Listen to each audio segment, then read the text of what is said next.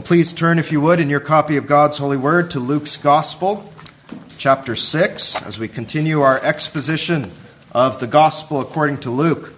And in this portion, as you are likely aware if you've been with us, Jesus Christ continues his ethical teachings for his disciples. Having drawn them into the kingdom of God, how now must they live as his disciples? That is what he is teaching them. And just for those of us who may have forgotten, for we are quick to forget such things, we understand that these ethical teachings are not the way of salvation, but they are the fruit of a heart saved by grace alone, through faith alone, in Christ alone. These are the outworkings of a man or a woman or a child who has come to the Lord Jesus for salvation. And these are those who have their citizenship in heaven. Well, with that then, let us consider verses 39 this morning, verses 39 through 45. And please give your attention now once again to the reading of God's holy word. And he spake a parable unto them. Can the blind lead the blind? Shall they not both fall into the ditch?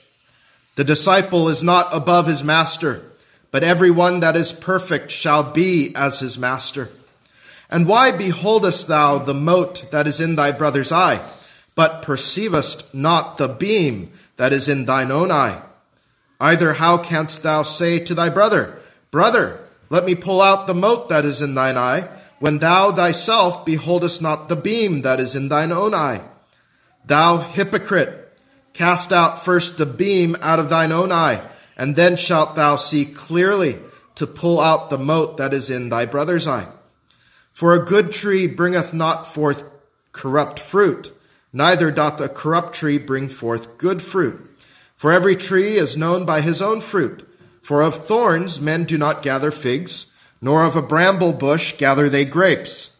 A good man out of the good treasure of his heart bringeth forth that which is good, and an evil man out of the evil treasure of his heart bringeth forth that which is evil. For of the abundance of the heart his mouth speaketh. Amen. May God add a blessing to the reading of his holy word. Let us now pray for the preaching. O Father, our God, we come now to the preaching of your holy word, and we confess, Father, that the man who has come now to preach, the man who is a teacher in the church, himself is a man who is in need of a Savior. He is not the Christ, but he is called to draw men to Christ. And so in his flesh, this man can do none of that. So we pray now, O God, for your Holy Spirit's help, that the preacher now would preach up Jesus, and that the preacher would point them all to the will of God found in the Word of God. Help the preacher decrease, that Jesus Christ may increase. We pray as well for this congregation, that you would help them by giving your Spirit to them, that they would hear the words of life and warmly embrace them. And so, Father, to that end, we pray that you would let my speech and my preaching be not with the enticing words of man's wisdom, but in demonstration of the Spirit and of power, that the faith of this congregation should not stand in the wisdom of men, but in the power of God. And we ask this now in Jesus' name and for his sake. Amen. Well, you have likely heard this saying, which is attributed to Robert Murray M'Cheyne, that my people's greatest need is my own personal holiness. I say attributed because no one's been able to actually chase that down to him, though it sounds very much like something that the man would say. And we often ask our ministerial candidates when they are examined at presbytery, what do you think of the saying? And many of them are often troubled by it. They say, is my people's greatest need not Jesus Christ? And of course, the answer is yes. M'Cheyne himself was famous in saying, for every look at yourself, take 10 looks to Jesus. Yes, our people's greatest need is Jesus. But that said, in the right context, understanding my people's greatest need is my personal holiness is good and proper. Why might a godly minister say such a thing? Because it is a very biblical concept, and it is found in verse 40. The disciple is not above his master, but everyone that is perfect shall be as his master or teacher. This is an important concept out of the Word of God. Brethren, here is the thing. Rarely, and this is the sad truth, rarely do Christians outdo their teachers. Rarely do they outdo the ones who teach them the Word of God. And so what Jesus Christ will have you do is carefully consider the kind of man that you would have lead you. What you must ask is this man one that I would want to be like? Not just in his learning, but also in his character. Because in our context, our text is entirely about Christian graces. And when you choose men to be your leaders, you need to choose those that you would like to be like, that there is something of Christ in them, that there is a savor of Jesus Christ all about them. For as that man is, so you will be as well. You need to ask of the man, can the man truly say to me, be ye followers of me, even as I also am of Christ? This is a godly principle, friends. And for leaders in the church and would-be teachers in the church, we must ask ourselves then, are we men of personal holiness? Are we men where we could say something of this sort, follow me, with fear and trembling I say it, follow me even as I follow Jesus Christ?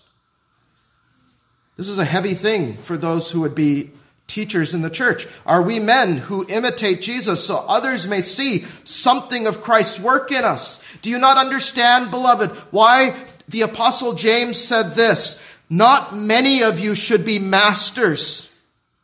Not many of you should be teachers, knowing that we shall receive the greater condemnation. This is why, friends, this is a high calling. And so near the end of Christ's sermon, you think of who's here. Right? You think of the context. He had just called out his 12. He had called out the 12 men who would be his apostles and the others who might be leaders of his church. And he emphasizes to them, if you will lead, you must epitomize Christly graces. That his teachers must not just know, but live out the Word of God and the doctrine that is found in it.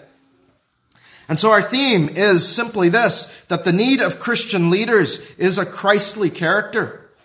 The need of Christian leaders is a Christly character. For the saying that my people's greatest need is my personal holiness is not meant to be aimed at the people of God, but aimed at the minister himself.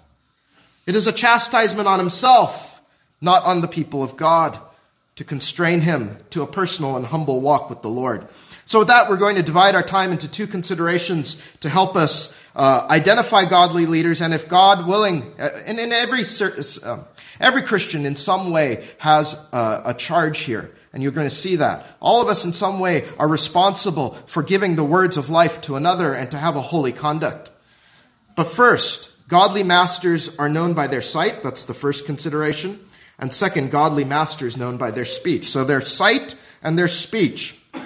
First then, godly masters known by their sight. In verse 39, and he spake a parable unto them. Can the blind lead the blind? Shall they not both fall into the ditch? Now, the Holy Ghost clearly wants you to understand that this is not physical blindness that he is talking of here. He says this is a parable, right? This is a parable. It is meant to illustrate spiritual truth. And what he's really speaking of is spiritual blindness in leaders who would lead God's people. That only those who have a spiritual sight and sense are to be leaders of God's people. Otherwise, they're going to lead the blind into a ditch. Now, I want you to think about eyesight for a moment, boys and girls especially. What is eyesight? In a way, it is really simply this. It is the ability to see light. Right? That is what eyesight is. A man who is blind sits in darkness. A man who has sight can see. So what is spiritual sight? Because this is a parable. It is the ability to perceive and see the one who is called what? The light of the world, who is Jesus Christ. Spiritual blindness, on the other hand, is the inability to see Jesus, who is the light of the world. You remember in Luke's 4th chapter, what did Jesus say when he opened up the scroll of Isaiah? He has come to open the eyes of the blind. This was his great work. These are those. He's come to open the eyes of those who have no sight and no fruition of God. Those who cannot see their sinfulness. Those who cannot see the danger of hell looming before them. Those who are blind to the fact that all of us, even me, have gone astray. Those blind that by the works of the law, no sinner will be justified in the sight of God.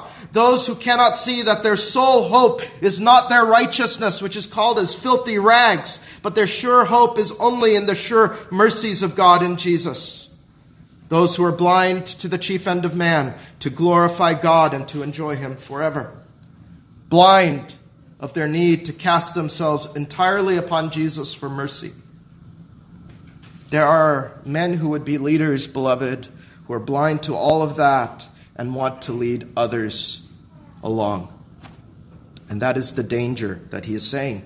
And what they do is they bring ruin on themselves and they bring ruin on those who follow them. You remember in Matthew 23, Jesus Christ unleashed his great woes, his great 7 woes on the Pharisees, calling them hypocrites 7 times rather. And in one of those 7 woes, he exclaimed, "Woe unto you, ye blind guides." Blind guides. This is a connection here to this text. And where do blind guides lead us? Jesus says, into the ditch. Do you understand, beloved, why you need to carefully consider those who lead the people of God? Because he is speaking of the gravest ditch of all, which is hell. Woe unto you, scribes and Pharisees, hypocrites, for you compass sea and land to make one proselyte, and when he is made, ye make him 2-fold more the child of hell than yourself. It's a solemn thing, friends.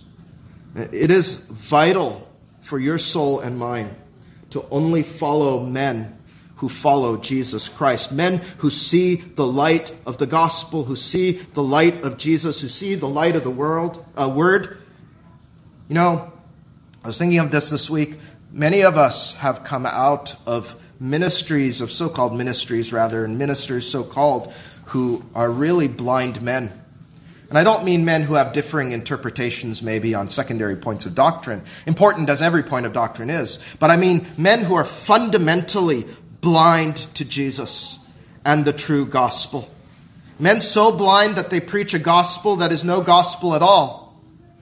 But what do we find of those who have light? The Lord says this, to the law and to the testimony. If they speak not according to this word, it is because there is no what in them?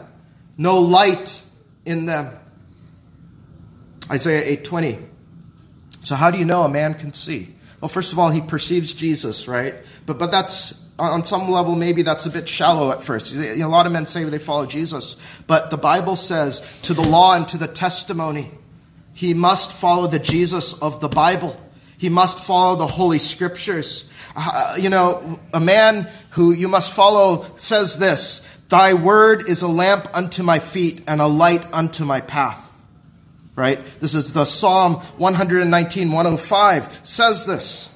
This is the kind of man you want, where his entire life is spent in the Word of God. And the Word is not just a light abstractly for the man, but it is a light for his feet. It is the path that he follows. And that is the kind of man that Jesus is saying we must follow. And so it is this book then, which is the path of those who would be Christian leaders. Why? Because if they are going to lead you, friends, you don't want the blind leading you into a ditch. What you want is a man who sees the light of the Word leading you wherever the Word of God takes you. And the Word of God is inexorably going to lead you to Jesus. Christian masters, Christian teachers then are armed with this book, and it fills the whole of their meditation. These are men who have been born again because the eyes of their understanding have been opened by the Holy Ghost, Ephesians 1:18. And so such men who are led by the Holy Spirit and armed with the Word of God will point you to Jesus. They're men who always do what Paul says, that they pursue the excellency of the knowledge of Christ Jesus, my Lord. All they seem to see is by the light of the Word, Jesus Christ. Then spake Jesus again unto them, saying, I am the light of the world. He that followeth me shall not walk in darkness, but shall have the light of life. John 8:12. They follow Jesus and his light in the word. These men, these masters that you must follow, they preach up Jesus constantly. Having seen his light, they are captivated by it, and they point you to the light. They lead you to him. They lead you to heaven itself, to eternal life, not the ditch of hell. So a true leader of God is born again through the gospel. They see Jesus clearly and walk according to the light of his word. And now he warns you about men who are hypocrites. And I want you to understand why it is so vital that a teacher of God's people be not a hypocrite. Because insofar as a teacher is a preacher, he is not only to instruct us in the word of God intellectually, but to preach in this manner. Preach the word, be instant in season, out of season, reprove, rebuke, exhort with all long suffering and doctrine. 2 Timothy 4, verse 2. Christian ministers are to rebuke you. They are to reprove you. And, they are to expose to us our failings as the people of God, that we may repent and turn to the Lord. What is important and vital then is that they not be hypocrites when they do so. Verses 41 and 42, And why beholdest thou the mote that is in thy brother's eye, but perceivest not the beam that is in thine own eye? Either how canst thou say to thy brother, Brother, let me pull out the mote that is in thine eye, when thou thyself beholdest not the beam that is in thine own eye? Thou hypocrite! Cast out first the beam out of thine own eye, and then shalt thou see clearly to pull out the mote that is in thy brother's eye. Let's consider this generally speaking and not constrain ourselves to the ministers of the gospel, because this applies to all Christians, of course, not just ministers or masters. And boys and girls, the imagery here is rather absurd if you imagine it, right? That your brother may be far off, right? And you see a tiny, tiny little speck in his eye there, right? And all along you've got this big log sticking out of your eye that everybody around you can perceive. And you are hyper-focused on that person over there. And you see it so very clearly, though it might be a minuscule fault, even amplified perhaps in your eyes beyond what it ought to be. Yet, at the same time, you are a hypocrite, and that is absurd to all men. You must deal with that beam before you go and address others, is what he says. And this hypocrisy, right, if you think about it, is what made the Pharisees so utterly, utterly obnoxious in the sight of God and man. There's this pretense, right, this pretense of holiness in these men, a form of godliness that denies the power thereof. Consider how Jesus spoke of them. Woe unto you, scribes and Pharisees, hypocrites, right? There are many woes that are laid on them as hypocrites. But listen to this. For ye devour widows' houses, and for a pretense make long prayer. Therefore ye shall receive the greater damnation. I want you to see what they're doing here, right? There's this form of godliness, these very long prayers in the sight of all men. Oh, look at how holy I am. And at the same time, all men know they are devouring widows, and they are doing all manner of ungodly and wicked, wicked things. There is such a great beam in their eye, and at the same time, they would try to keep sinners from coming to Christ to be forgiven. All they perceive, right, is, oh, there's that sinful woman who's coming to the Savior, while the man who says what a sinner she is the man who's devouring a widow's house. Hypocrisy. Isaiah prophesied of them, which say, stand by thyself. This is what the Pharisee says. Stand by thyself. Come not near to me, for I am holier than thou. And this is how the Lord says he sees them. These are a smoke in my nose, a fire that burneth all the day. Isaiah 65:5. They keep sinners from the Lord saying, oh, well, I am holier than thou. When they needed to tell sinners, what you need to do, friend, is seek Christ and say, Lord, have mercy on me, the sinner. Beloved, it is difficult to find anything Jesus despised more than religious hypocrisy. The woes are reserved for the hypocrites in Matthew 23. And so the question I ask you, and it's really the Lord asking you, is your profession of faith an affront to God? Is your profession of faith an affront to God, a smoke in his nostrils? Is there such grievous, unrepented sin in you, but you are focused, hyper-focused maybe, on other men's faults? What you and I need to do is constantly examine our hearts against the word, friends, and repent of our own sins, and often. You need to pray this godly prayer of Psalm 139. Search me, O God, and know my heart. Try me, that is, test me, and know my thoughts, and see if there be any wicked way in me, and lead me in the way everlasting. You know, a man I knew would often speak of glorious sermons that he had heard preached. He spoke of the moving things he had read in the Puritans. And he cited them well. And I would bring up a point, and he would say, and then this man said this, and what an amazing thing this is to consider of the Lord Jesus. And he often told others, he would give them advice, and he would see their faults and say, you must live your life in this particular way. And he sounded to so many people so very solemn and so very pious. And all the while, the man was an unrepentant fornicator. A fornicator. God is not mocked, friends. Numbers 32:23 says, be sure your sin will find you out. And so this man's sins came to light, and after much pleading from his session, he was excommunicated for being an unrepentant fornicator.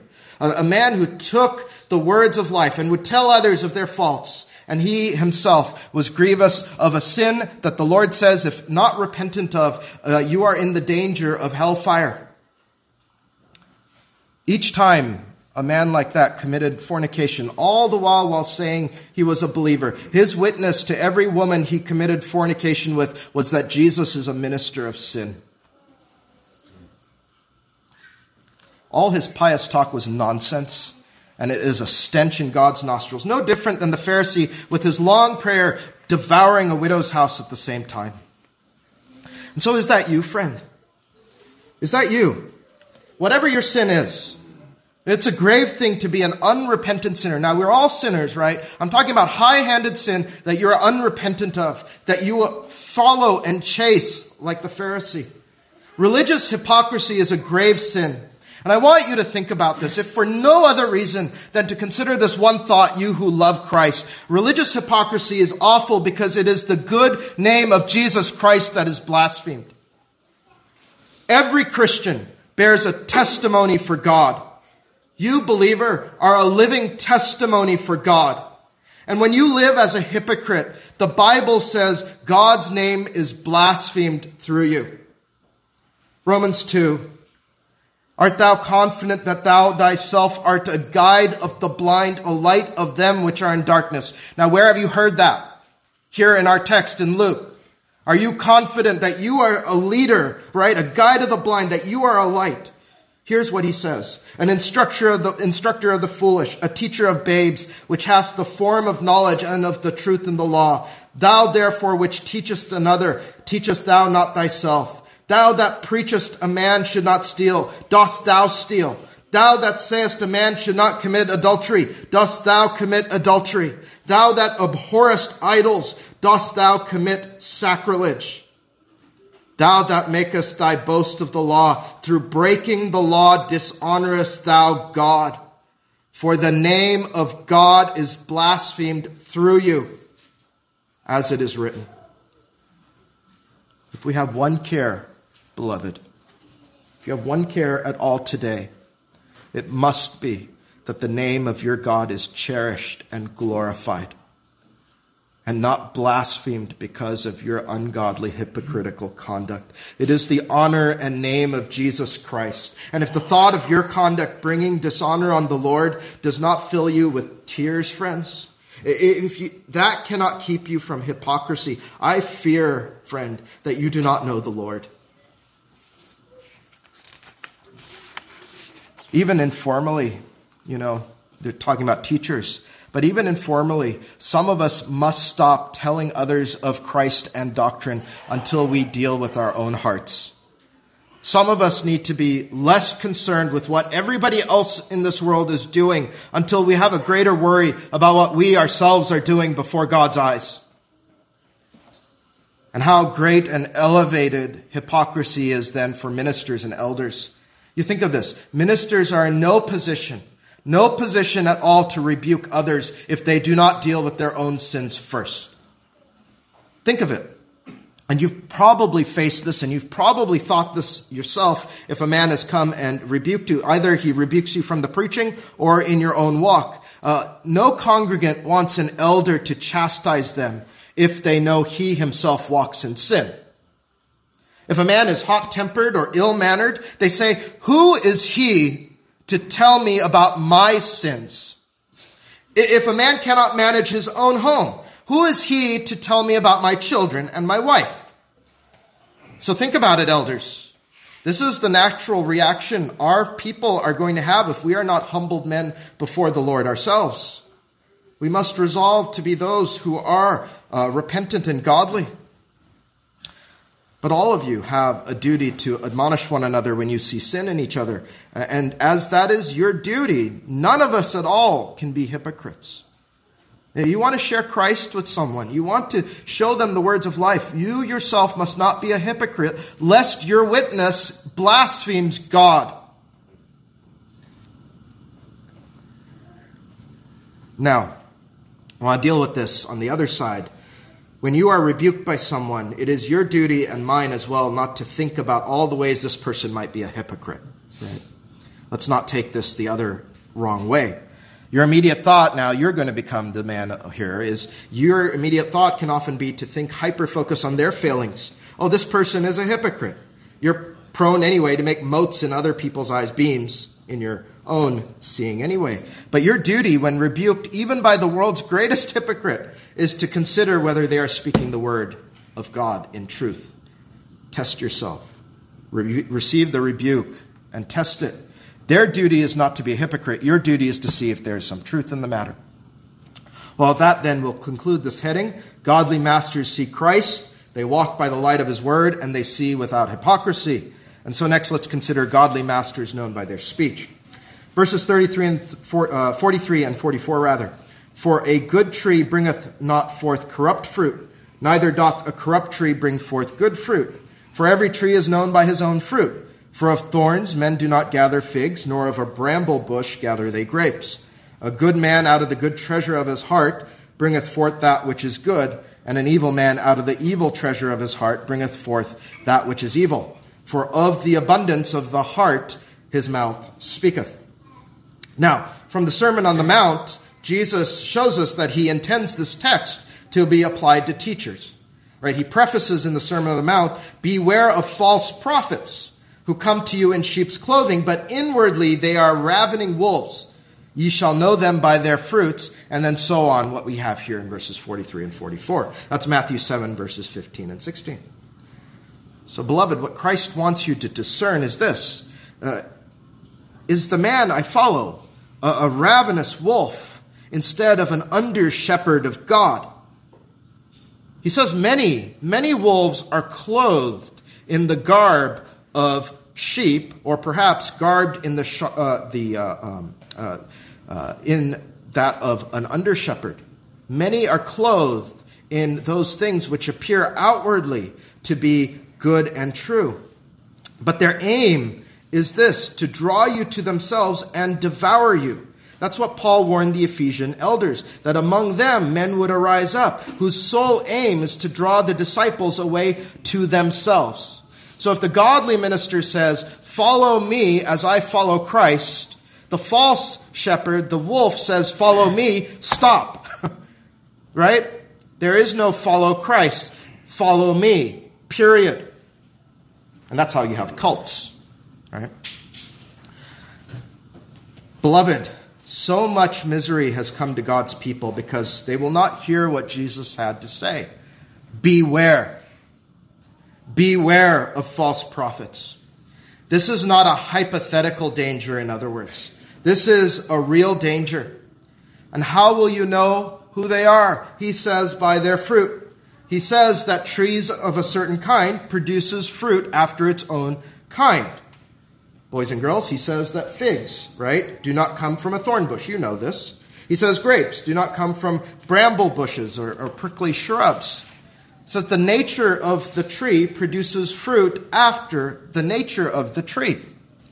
So servants of the Lord then, if they are born again by the word and the Spirit, their lives will produce good fruit that makes it evident that they are new creatures, that they are not wolves. The fruit of their lives is godliness, showing holiness to the Lord.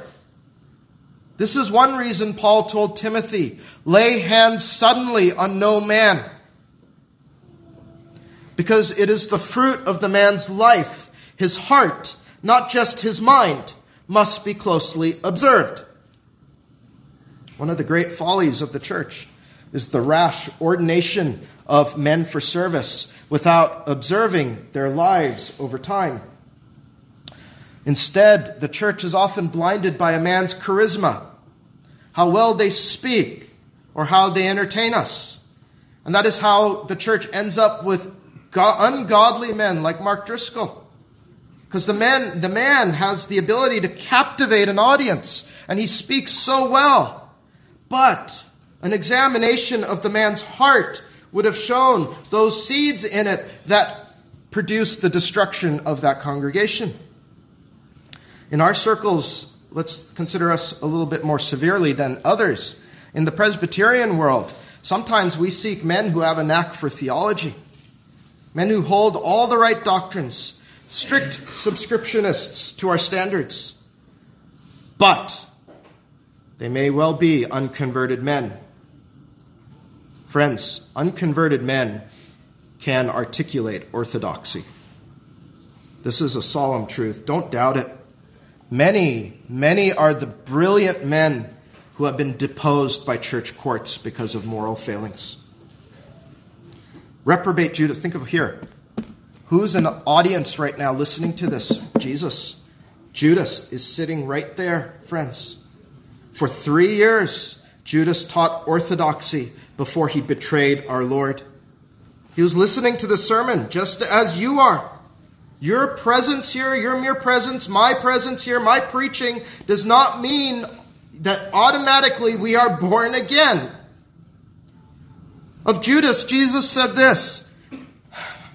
Think of the solemn words. It had been good for that man if he had not been born.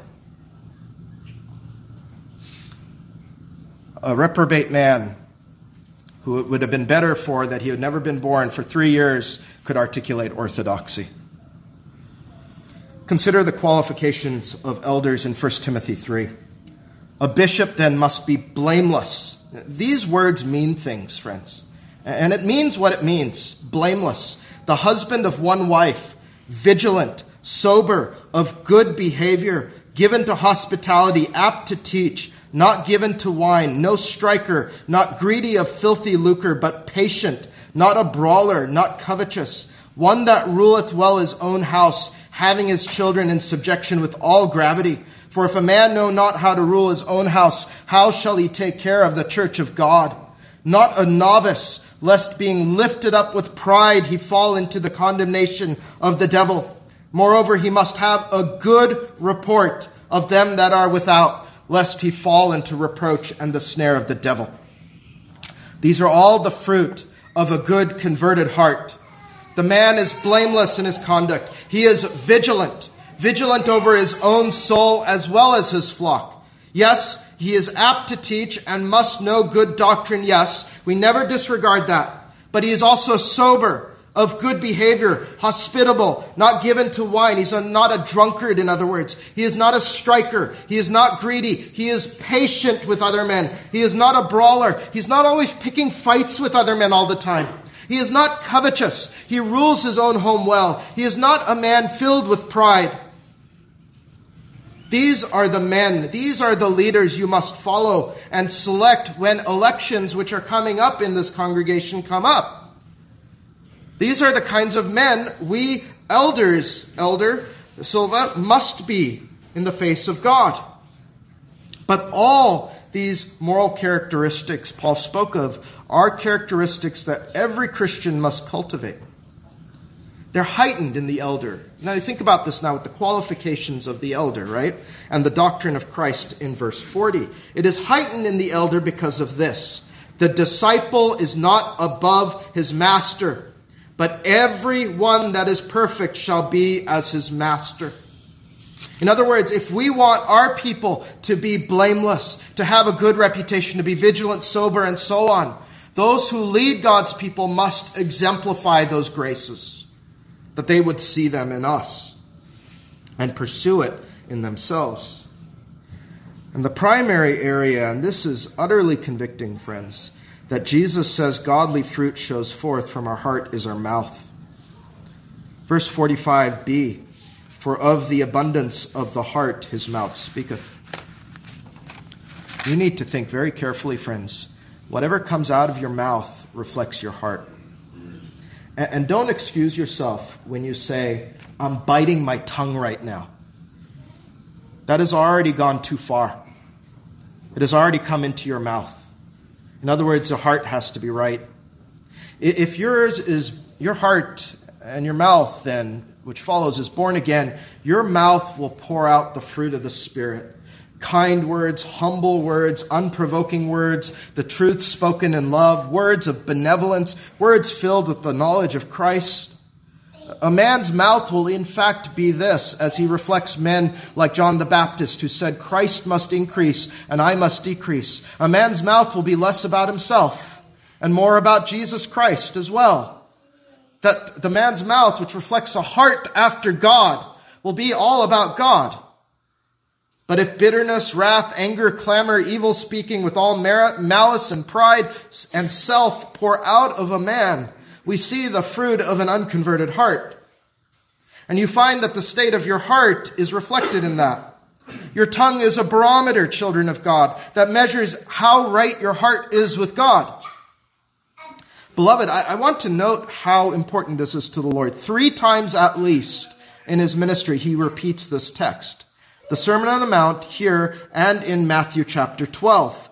And he repeats it after the Pharisees blaspheme the Holy Ghost. He finds this very important. Either make the tree good and his fruit good, or else make the tree corrupt and his fruit corrupt. For the tree is known by his fruit.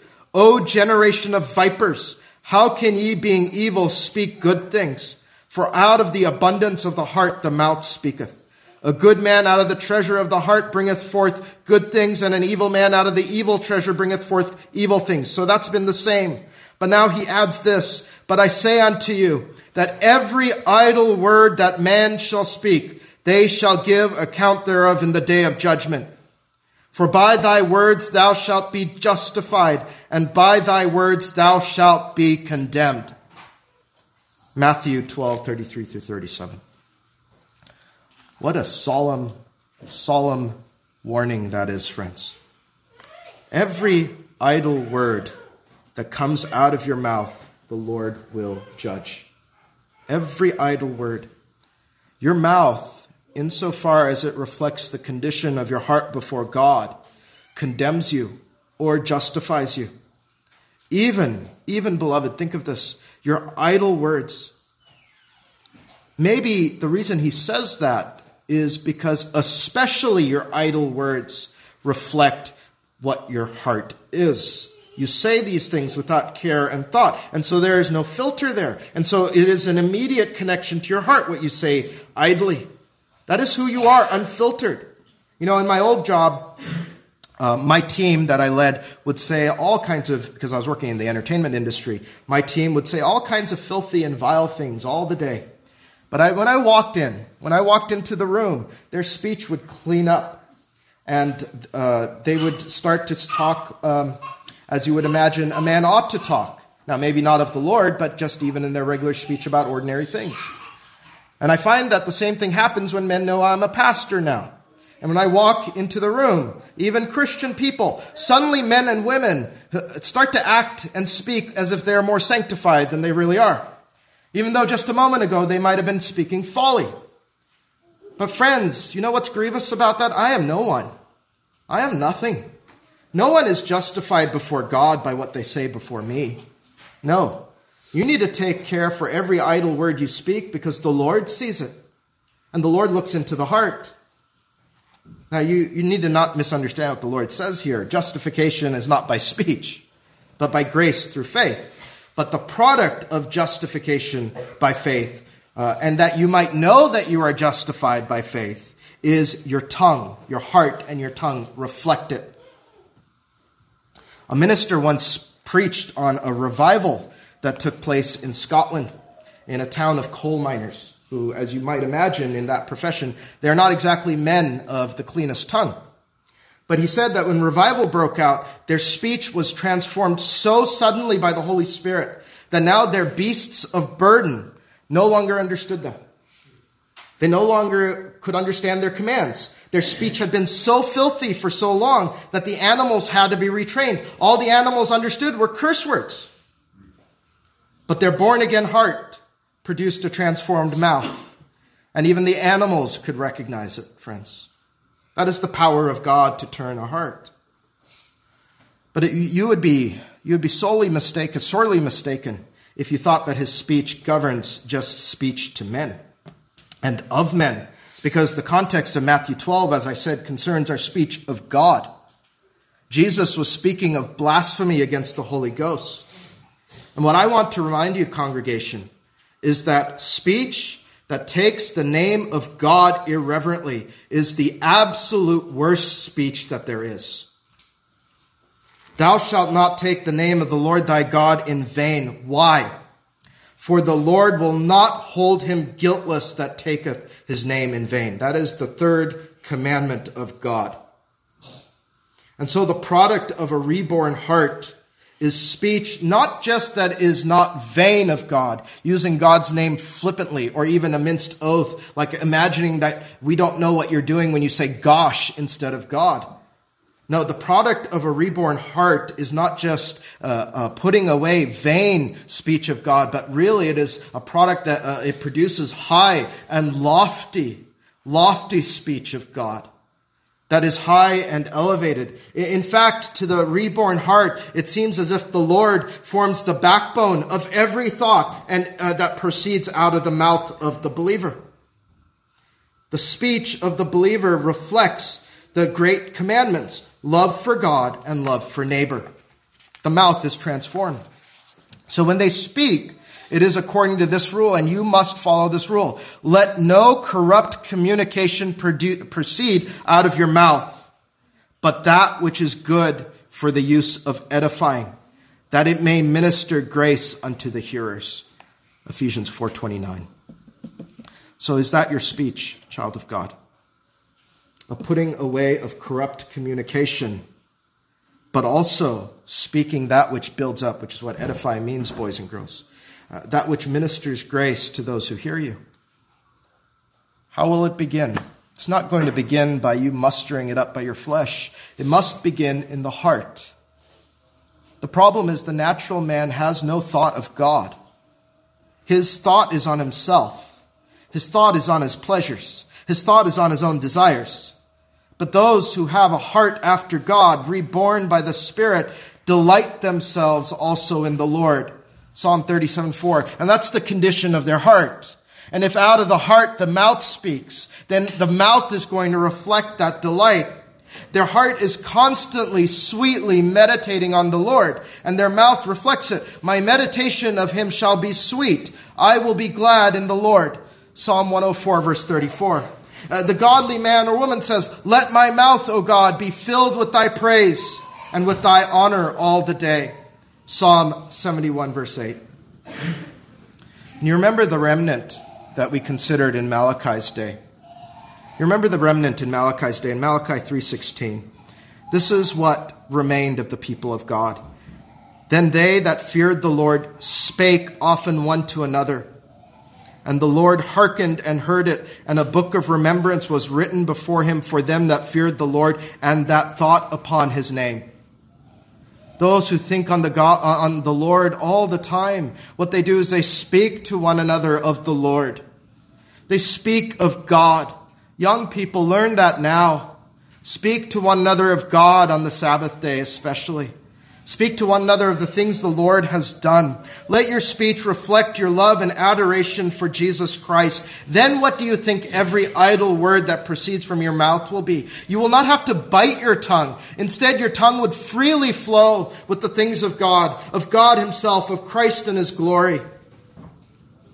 And the Lord will reward you, child of God. He says he even has a book.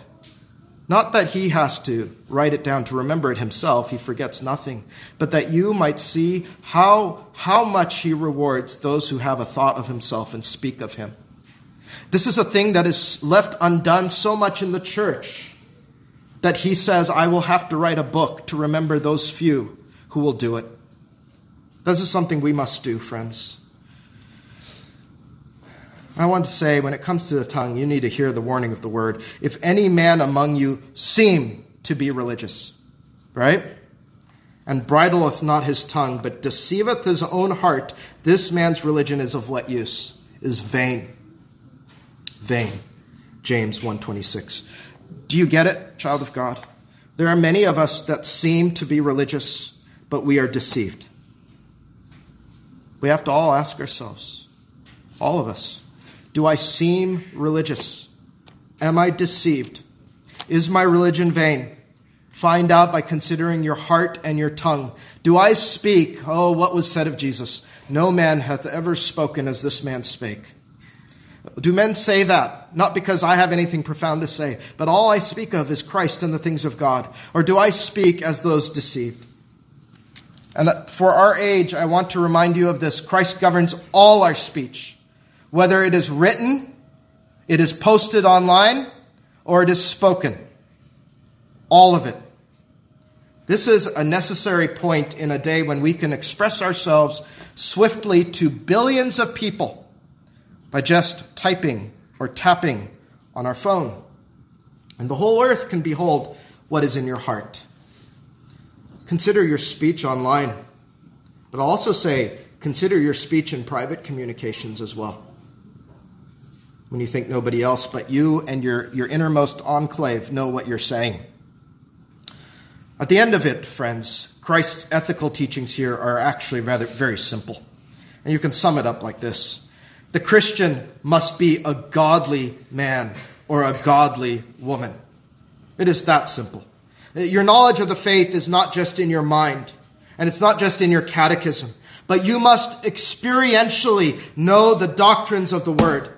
Titus 2:10 says we must what? Adorn the doctrine of God our Savior in all things. We must adorn the teachings of God in all things. Our Lord Jesus Christ, if you think of him this way, is a walking and talking picture of this book. That is what he is. He is the Word of God made flesh. His conduct at all points reflected the doctrine of the Word. He did not speak, to use the colloquialism, he did not speak hot air. And neither must we. True servants of the Lord are gripped by the Word, and they are changed by the Spirit of the Lord. Pernicious in the Reformed community right now, especially in those who are newly Reformed, who don't understand Reformed piety, is this idea that our faith is simply knowing the right truths. That if we know the right things about God and our duty to God, then we are saved. No, the heart must reflect the truth. We are to adorn the doctrine of God in all areas of life. We must be those this is true of, but we all with open face, beholding as in a glass the glory of the Lord, are changed into the same image from glory to glory, even as by the Spirit of the Lord. This is not a stagnant faith we have. 2 Corinthians 3:18 shows us that. We behold, if you know the doctrine of God, you are beholding the glory of the Lord Jesus Christ. And if you are truly by faith beholding the glory of Jesus Christ by his word, you are going to be conformed to it. The love of God is not an abstraction to those who are truly born again. They know the love of God. They don't just articulate it. For them, the heinousness of sin is not just an abstract point of knowledge, but they truly feel it. They are wounded by their own sin. And when they see idolatry, as Paul did in Athens, their spirit is provoked by it. More than that, when they perceive idolatry in their own heart, they cry out, "O wretched man that I am." And they also cry out, "I thank God through Jesus Christ, my Lord." Knowing I am not a man or woman righteous myself, but made so by Jesus. These are the properties of the converted heart, beloved of God. Jesus says, "By their fruit you will know them." This is the kind of fruit in such a man. We have 3 men in this congregation who are seeking ordained office of one kind or another. We are not to rush into laying hands. We are to examine their conduct and their lives. To be a servant of the Lord, one who leads God's people and teaches them, is a very high calling. Have care in who you choose as your leaders, congregation. I'll repeat again the words of our Lord to emphasize this. Everyone that is perfect shall be as his master. If we desire a good heart, friends, we must follow those who have one themselves. For it is the Lord's design that we imitate those insofar as they imitate him. And all of those of us who serve, like myself, you have to understand this too, are men who are not perfected yet. That is by design, though. And I want you to understand this. Because if the man was perfected, he would never model for you the graces of faith and repentance. What you need to see in your leaders are men who are constantly humbling themselves before the Lord. That you would model that in them. Not their sin, but the humbleness that comes as they confess their sin before God and man. We should know, those of us who are leaders, that we are not yet arrived. That's what Paul says. I do not count myself as having arrived, but I pursue the prize. And maybe that's another reason that godly leaders are not perfected in this life, because you need to watch them pursue the prize, which is Christ, and imitate that in them. And because the men you want also are men who will say, "Only imitate me insofar as I imitate Christ. And in every way where I don't, let me point you to him.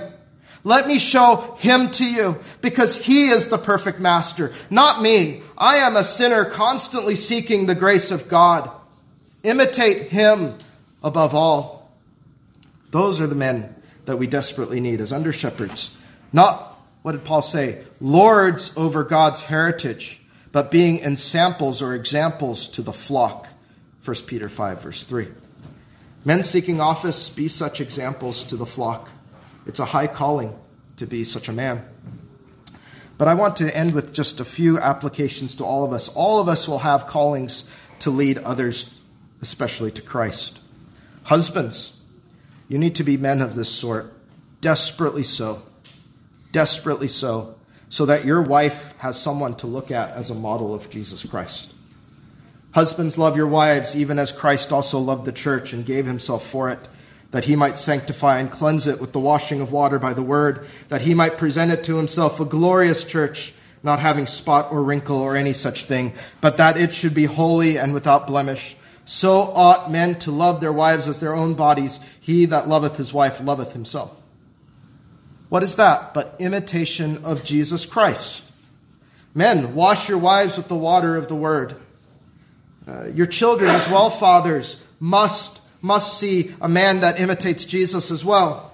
Men, you must give your family a portrait of Christ to imitate in your godly conduct and your speech. You need to send them to Jesus, not just with your words, but with your whole life and being. Wives, if your husband is not what he ought to be, and many of us are not, the Lord says your godly imitation of Christ may win them. You see how this is vital too. Likewise, ye wives, be in subjection to your own husbands, that if any obey not the word, they also may without the word be won by the conversation of the wives. 1 Peter 3, 1 through 6. Mothers, your children, especially your daughters, need you to model godliness for them. They desperately need that. Young ladies, Lord willing, as you look towards marriage, choose a man that is a spiritual leader. Someone who is not perfect, no, even your own pastors and elders are not perfect, but someone who seeks to be godly and Christ-like. Do not be entranced by the way the world looks for future spouses. Ask yourself, and for yourself rather, maybe ask yourself, am I cultivating those graces the women of God are to cultivate? Discreet, chaste, keepers of the home, good, obedient to their own husbands, that the word, see it again, why? That the word of God be not blasphemed. Always comes back to that, beloved. Young men, your calling is to be a godly guide to Christ if you are married in the future. Not a man, oh, how you young men need to hear this, and maybe us older men too. You must not be rather, a man who is spending his time goofing off as young men are prone to do.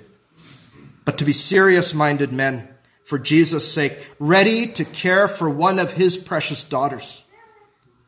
A man who can lay down his life for another. A man who knows the Lord experientially, sober-minded, in all things showing thyself a pattern, see this again, a pattern of good works, in doctrine, showing uncorruptness, gravity, sincerity, sound speech that cannot be condemned, that he is the contrary part may be ashamed, having no evil thing to say of you. That is the calling of men in Titus 2, verses 6 through 8. Be a man that spends time with the Lord, being transformed from glory to glory. And outside of a family, because many of us might be called to be single, you are all called to teach and admonish one another. Let the word of Christ dwell in you richly in all wisdom, teaching and admonishing one another in psalms and hymns and spiritual songs, singing with grace in your hearts to the Lord. All of you need to model the Lord. And all of this, as you have heard, is solely the product of your conversion. It is the fruit of what Jesus calls a good heart, a new heart, that new heart of flesh. This is not the work of the flesh. It is God that worketh in you both to will and to do his good pleasure. This is the work of God. If the Holy Spirit is convicting you of your hypocrisy, your evil thoughts, your mouth, even if you are now biting your tongue constantly, and you do not know Jesus, you must be born again. Take this conviction and run to Jesus. Put your faith in him. Don't clean up your mouth first. Don't clean up your heart. It is impossible. But instead, flee to Jesus, and he will give you clear sight, and he will give you a heart with good speech after he forgives your sins.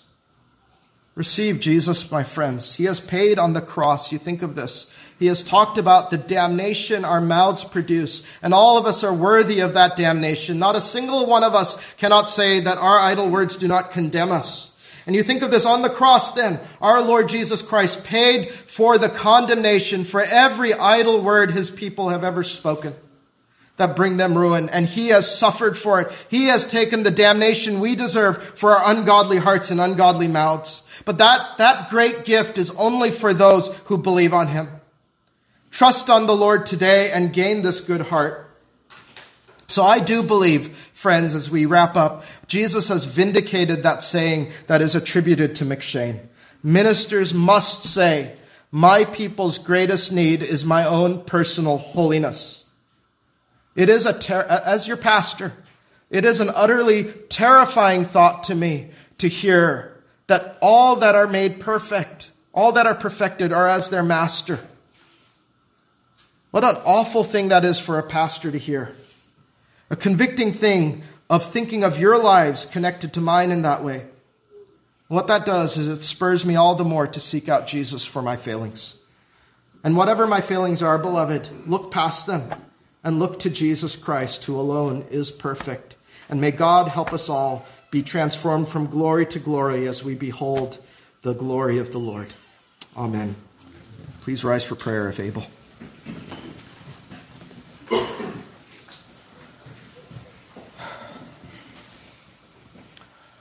O Lord our God, we thank you for the gospel, for without the gospel hope, there is no hope for us all.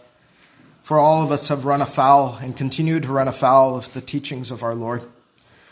But Lord, we pray that any here who do not know the gospel of the Lord Jesus Christ, who have been convicted by their sin by the Holy Ghost, who has come to convict men of their unrighteousness. We pray, Lord, that the Spirit would not only convict them, but draw them to Christ, that they may be forgiven and receive that good heart of flesh.